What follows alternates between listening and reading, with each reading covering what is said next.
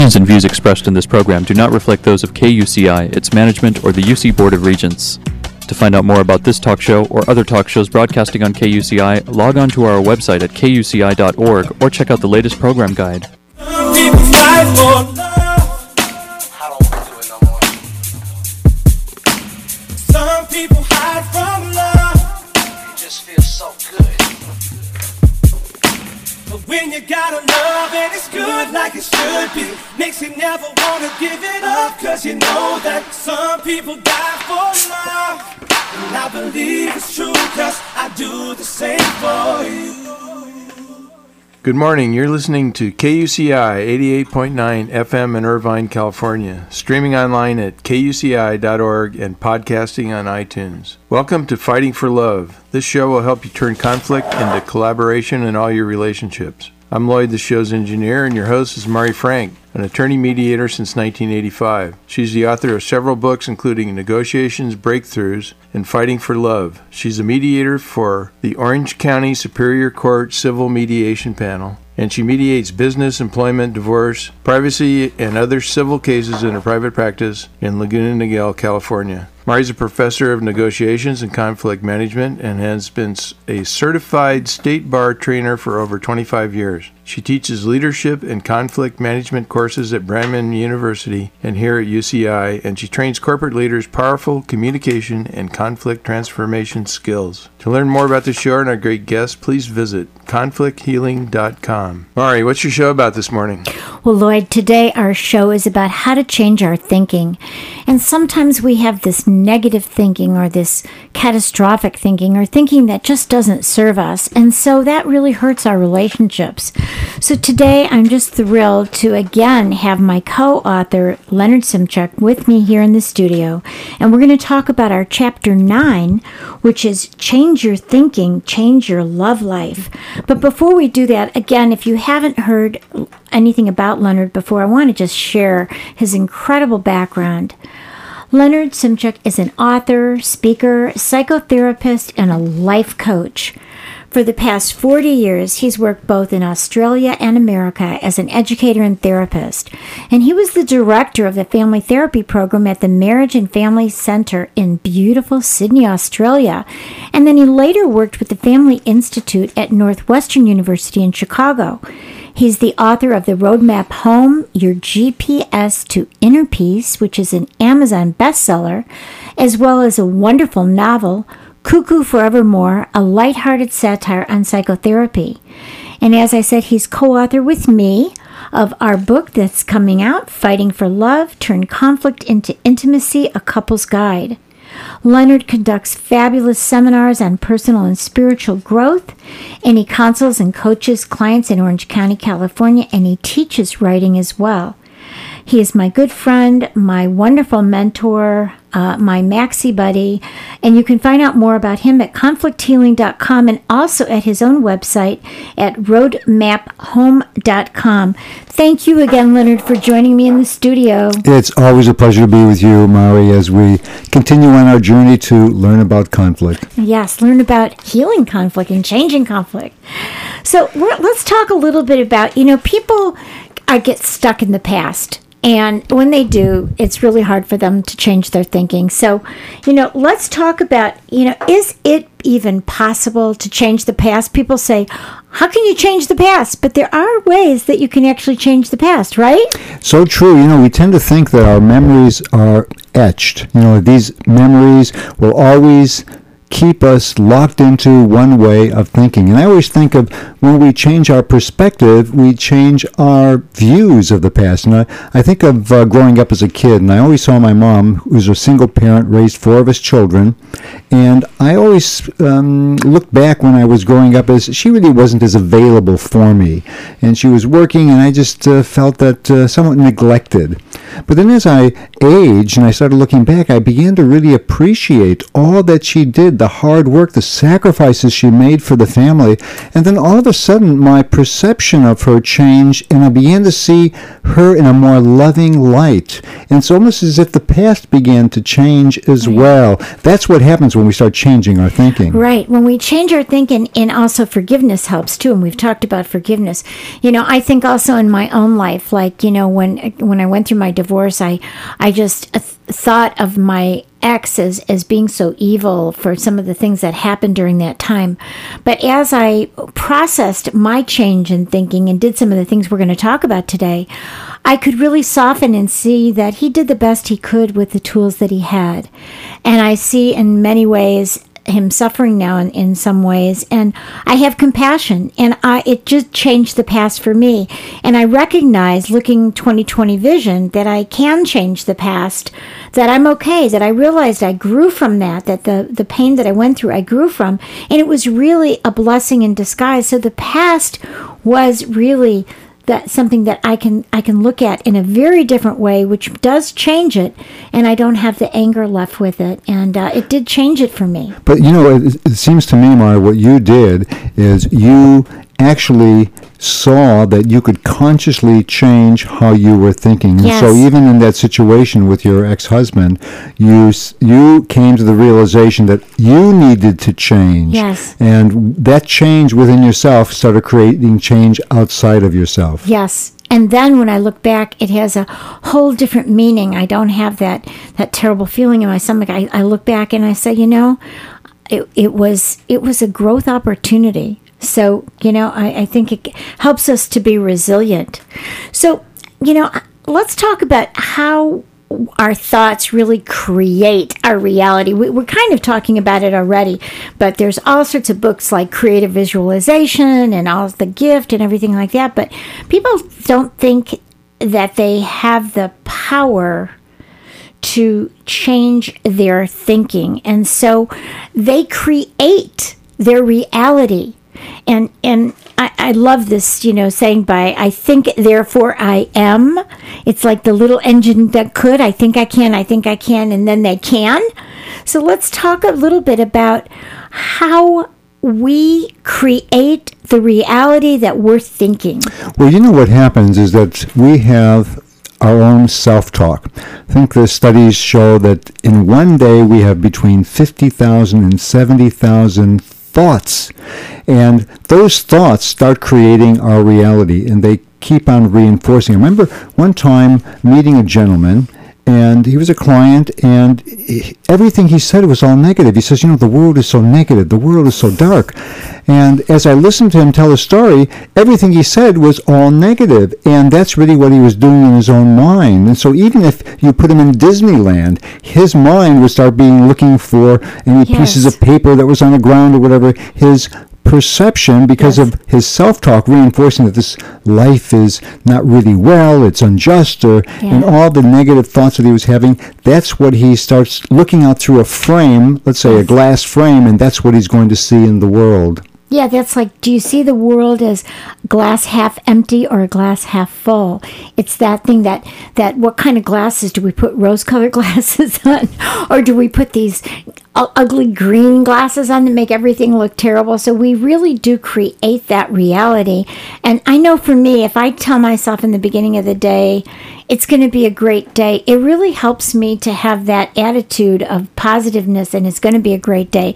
If I stub my toe when I get up in the morning and I go, oh, damn, and I just get into that mood and I don't force myself to get out of it, I might see a whole day filled with that kind of attitude that things will happen and negatively. So we do create our reality, and people don't always want to see that, but we do. We absolutely create it, whether we consciously know it or not. And I think that's important. Sometimes we can consciously say, I see the sunshine out there. I see the beautiful trees and the wind. I see, you just look for things like what you were talking about. Can you look for things that are positive?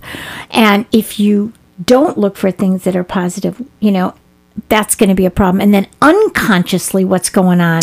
I think that a lot of our behavior is driven by the unconscious. We don't even know what we're thinking, because most people, we're going to be talking a little bit later about mindfulness, and we don't really know what our thoughts that are dominating our life and propelling us forward. So I think the key is to become more conscious of what we are thinking. Exactly. So how is it that sometimes people feel they're slaves to their thoughts? I know sometimes I've had family members who just say, well, I can't change my thinking. I can't. I'm just, that's the way I am. What do we tell people like that? I'm sure you've heard that in your therapy. And also I see couples and partners will say, I want him to change his thinking. Right. You better change your thinking, and once you change your thinking, then this relationship will be much better. Right. So we just want the other people to change their particular thinking. But the bottom line is that it's really up to us to really be able to find out what it is that we are thinking so that we can make a shift for that. Yes. So, when we have conflict in our relationships, we do have 4 choices. People don't realize that they have choices. And so we can talk a little bit about that, and I guess we'll share about that. But first, let's talk about what the 4 choices are. When you're in a relationship that's got a challenge, but you want to stay in that relationship, you can first say, well, look, I mean, the relationship is going to change if at least I change myself. And that's really, you can't change anybody else. So the one thing you can do is to change yourself. And that's not even easy, is it? No, and that's a sense of empowerment, because really for anything to change, if I change myself, then I am feeling more empowered about doing something about my life. Right. And if we, like you were saying before, you go into therapy and they say, well, he needs to change. Well, no one changes unless they want to change. And I can't change myself unless I want to change. And that in itself, if I say to myself, I want to lose 20 pounds, even that is a challenge. So it's hard enough to change ourselves, less someone else. So changing yourself is working on yourself, doing everything you can, read your self-help books, listen to our radio show, or go to Leonard and get some therapy. The second thing we can do, though, is if we're in a relationship, we can negotiate with our partner for change. We can say, gee, there's that, when we're together, I feel like I'm not being heard. So I would like to work on how we communicate with each other, and what can we both do that we can communicate better. And you do that all the time in mediation, because you're helping couples negotiate for change, how they can work through a separation, and negotiating what is the best way to go about doing this, setting boundaries and being clear and settling property and actually being able to say goodbye. Yeah, and even joint custody. Mm-hmm. That's something you really have to negotiate. Like, okay, let's both agree that for our children, we're going to use similar type discipline. Okay, so that they don't go to my house and they can do anything, and they go to your house and then they get hit or something. So let's negotiate for a change for both of us, that we're both going to do timeouts or what we're going to do. So those are really important. But negotiating for change with your partner really requires that both people are willing. That's a key issue. Yeah, if you have, negotiating means that both, as you say, Mari, both are prepared to at least take a look at giving up something and trying to have some kind of a win-win position. Yeah, and that they listen to each other to hear what are my interests and what are yours. Because maybe I don't have to give up anything. Maybe my interests are really different from yours. So if my interests are different from yours, we can both get our needs met, and then it's okay. We can do this.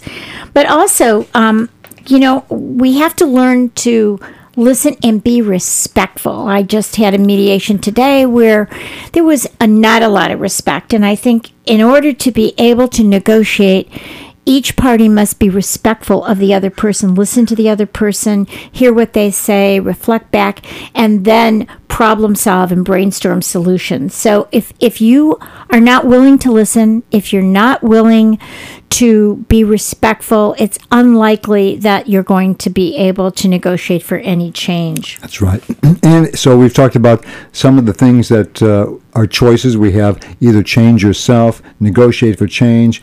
Third thing is take a break or end the relationship. Yes. And even in couples that I work with, sometimes they're in the midst of conflict, sometimes having a timeout is necessary so that they can separate, get some clarity, maybe take a look at what they were thinking, maybe how they were behaving, and then saying, what do I need? How do I want this relationship to be? And then with that new thought, a new intention, they can come back and begin to interact and even negotiate in a much more healthier way. Yeah, and sometimes when you take a break, you realize that, gee, I really do love this person. There are really wonderful things about this person. And so I want to come back and I'm going to look at it and I'm going to be thoughtful. I'm going to be conscious. I'm going to be mindful of what I'm doing that interferes with our relationship. And then hopefully your partner will feel the same. So taking a break is not a bad idea. Sometimes just if you get into a conflict, taking a break for the afternoon isn't even a bad idea. Or taking a break from each other for a week. And sometimes you get to the point where there has been so much that you need to really end the relationship. It's toxic. And you and I were talking about toxicity. If a relationship gets to the point where it's toxic, where one person is unwilling and unable to change, then that's when you might have to say, okay, I'm going to end this relationship. But even then, let's say if I'm in a toxic relationship and I realize that this isn't serving me, I still have to change my thinking. Yes. And I have to change my thinking. It says I'm no longer going to be thinking like a victim. Yes. I'm going to be thinking more in an empowered state. And then from that empowered place of thinking, then I can make some changes. Yes, exactly. That's so important, is no matter what, we have to change our thinking throughout the time. And then the last one, the fourth, so we talked about first choice you have is to change yourself. Second, to negotiate for change with your partner. Third is to take a break or end. And fourth, let's say you decided you tried all those things, the previous things, and you still want to stay in the relationship. People don't realize that sometimes when they just don't do anything, they don't want to change themselves, they can't negotiate for change, and they just are too scared to leave, that they've made a choice to be miserable. And that is truthfully a choice. If you're a victim, you have chosen that victimhood that you're just talking about. So we want to reject that kind of misery. No one deserves to live in misery. That's change your thinking. Say, I deserve to have a good life. I deserve to have boundaries. I deserve to have respect. I deserve to be loving. And when you make that choice, it kind of reverts back to changing yourself again, right? Well, that does really. So after those choices, the most empowered place is changing your thinking. Yes. And so we've got like 6 steps, right, really, to talk about how to change your thinking. Yeah, and that's really hard. People say, well, gosh, you say change your thinking. People, how the heck do you change your thinking? What people think, people don't realize that their ego is saying all these things, right? And that they have a bunch of I say entities in your head. You have a higher self that can be in control of the ego and of all these other parts, that you can look at that ego and say, okay, honey, I know you're scared, or okay, honey, I know that you're fearful and you've been uncomfortable in this relationship. Your higher mindful self can do some things. So let's go with those steps of how you change yourself. So let's say I want to change my thinking. So the first step that I would have to be aware of is just to be aware and mindful of my thoughts. So really, many of us you and I were talking, Mari, about sometimes our thoughts, we use the metaphor of a fan going overhead. So just imagine there's a fan going overhead and there's 4 blades. One of the blade represents our body and our internal sensations. So it could be our heart rate, it could be our muscles, our lungs, our intestines, our internal kind of sensations. Another blade is our 5 senses. So, we're sense of smelling, tasting, touching, seeing, hearing. So we've got those 5 senses that are also a part of emotion. So what are we feeling at the time? And the last is, what am I thinking? And so often in life, this blade is whirling around, and we don't even realize that blade is whirling around. And so we know how important it is to practice mindfulness. And mindfulness is really just becoming mindful in a non-judgmental way, Right. not critical way, just saying, I'm now aware and mindful of this fan. Wow, I'm now aware of feeling tense. I'm now aware that I'm thinking, negative thoughts. I'm now aware I'm thinking I'm not good enough, or I'm now aware I'm thinking, geez, I'm being victimized. So I'm really becoming more conscious of what I am thinking. That mindfulness is really the very first step, because I can't change anything until I'm aware of what I'm Right. thinking. Right. And I think that is, once you have that consciousness, once you have that mindfulness, then you can go to the next step, which is an important step as well. And that is to start asking yourself, okay, so I'm thinking that I'm not good enough for my spouse. Okay. So the next, if I find myself thinking that I'm not good enough, I'm not pretty enough, I'm not thin enough, I'm not whatever this, is this how I want to think? Is this something that I really want to think? And so that's the next question. And then you answer it, well, no, who wants to think badly of oneself, right? So that's number 2. How about number 3? So let's say if one of them is I'm not good enough, right?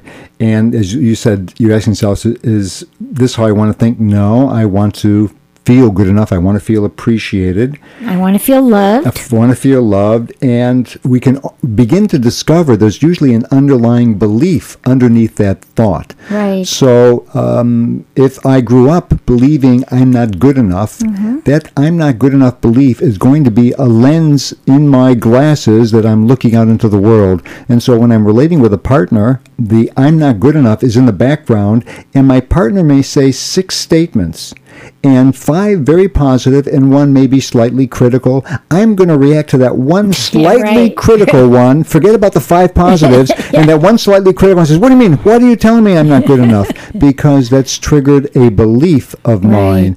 And part of it, the healing is, as we know, when our partner triggers that belief, it means it's just bringing it into our awareness, our consciousness. It's putting it into the light so that we can actually shine that focus on it and then change it, right? Absolutely. So then we say, okay, so I know the belief I'm not good enough. And then I might say, well, how do I want to think and believe? And so, I am good enough. I'm perfect the way I am. So I'm beginning to choose. Here's where, in being aware of my thoughts, then I choose, how do I really want to think? Right. And then I say, I really want to be appreciated. I am good enough, and I want to really appreciate myself and take better care of myself. That's the new thought that I want to promote in my life. So again, that's kind of like the 4th step. Right. And then we move to the 5th step is just then making a list of these positive thoughts and beliefs that we want to have. We know so much the power of affirmations, right, yes, Maureen? the power of affirmations. And sometimes we don't want to just say them rotely. We want to really go deep in them and believe them and tie them to some truth. So if you look at the positive attributes about yourself to start with, like, oh, I'm really smart, or I'm really nice to other people. So, then you can take it from what you really are and really focus on all those good qualities that people tell you is good about you. You're friendly, you're kind, you're generous.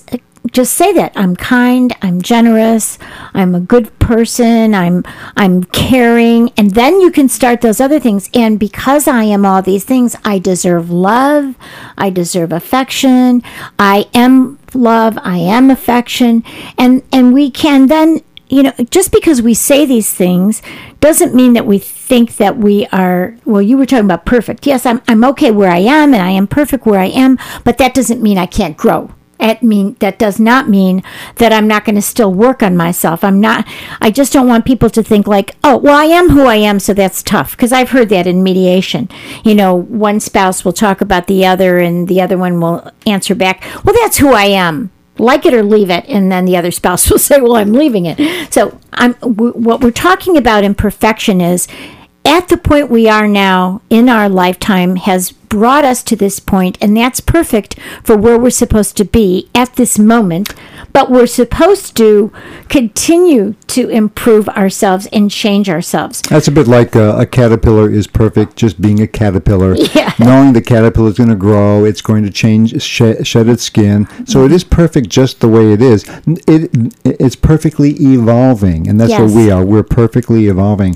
You know, the other thing is in affirmations, Mari, is that if you're in a relationship, you can, here's the beautiful thing about relationships, because I believe relationships, the benefit, the perks of a relationship is the relationship can help shift the thinking in a quicker way. So imagine your partner, you're sharing these affirmation lists with your partner and say, I really didn't feel good enough, and I really like to feel that I'm really loved and cared for, I'm beautiful, attractive, or whatever, and this really makes me feel really good. And your partner's on board, and your partner starts echoing back to you those You're words. Loving, you're beautiful, you're kind. Yes, so yes. it's like you're getting mirrored back. As parents, we did this to our children for sure. often. So always telling them, you're, and I've had to do that recently with my daughter, is just say, you are beautiful inside and out, you're smart. Yeah, we always do that. So why don't we do that in relationships? If we want to nourish our relationship, we want to say how wonderful the other person is. And, that's what keeps the love alive, is to remind that other person how much you appreciate, today, for just a perfect example today, I had something that was broken, and Lloyd figured out how to fix it, even though I needed it right then. And I said, my gosh, how did I marry such a wonderful, smart man? You always know how to fix things. It's just incredible. And I really meant it. And I hope you felt it. But I thought, instead of just saying, oh, that's cool, I really wanted him to know how impressed I was, because I can't fix things like he can fix things. So that was kind of a neat thing, is that I want to nourish that relationship. And of course, writing this book is making me remind myself and be mindful to do that. Well, I think, again, you mentioned in the morning, if I wake up in the morning, I'm setting the emotional, the mental tone for the day. Imagine if I start the morning really looking at gratitude, what I'm grateful for, and then what happens if I give an appreciation to my partner? Yes. And say, I appreciate you being with me. I appreciate all the loving you do for me. Yeah. So you're really sharing your appreciation with your partner in the morning, and it's almost like filling your love bank. Yes, exactly. So let's just quickly go over what those steps were, okay? Because first step is just to be aware and mindful of what you're thinking. So it's just practicing more mindfulness. Second step is just asking yourself, once I'm mindful of how I'm thinking, is this how I want to think? Right. And if it is, well, then just keep on thinking the same thing. Right. If it's not, then you may discover what is the belief underlying that thought. If it's a negative thought, what's that belief underlying it? And then from there, you may ask yourself, well, how do I really want to think, and what do I want to believe? I'm loved, I'm good enough. And then from there, we've talked about making a list of positive affirmations, positive beliefs. And then the last step would be, what could we do now? It's kind of like putting into action to reinforce those beliefs. So today, I'm going to make a gratitude list. Today, I'm going to repeat these affirmations whenever I feel kind of in a negative space. Today, I'm going to tell my partner how much I love him or her. So these are the last step is just actually putting it into action. Right. Well, we're just about out of time, but I just want to remind everybody that Leonard and I were saying that the critical issue is first awareness and mindfulness. And just to let everybody know before we end, that mindfulness is really paying attention in a particular way on purpose in the present moment and non-judgmentally. So if you're interested in reading more about that, Jon Kabat-Zinn writes about that. And I just wanted to share that with everybody because that's kind of the key word for Leonard and I this year on mindfulness. So that's what we'd like to share with you. So we are just out of time. I want to thank you for joining us again, Leonard. You are so wonderful. Well, thank you, Mari, for having me here as well so that we can continue to learn about healing through conflict. Yes. So thank you for listening to KUCI 88.9 FM in Irvine and KUCI.org and the net. I'm Mari Frank. Join us every Monday morning at 8:30 a.m. and visit our website at conflicthealing.com. Thanks. Some people die for love, and I believe it's true, 'cause I do the same for you. The opinions and views expressed in this program do not reflect those of KUCI, its management, or the UC Board of Regents.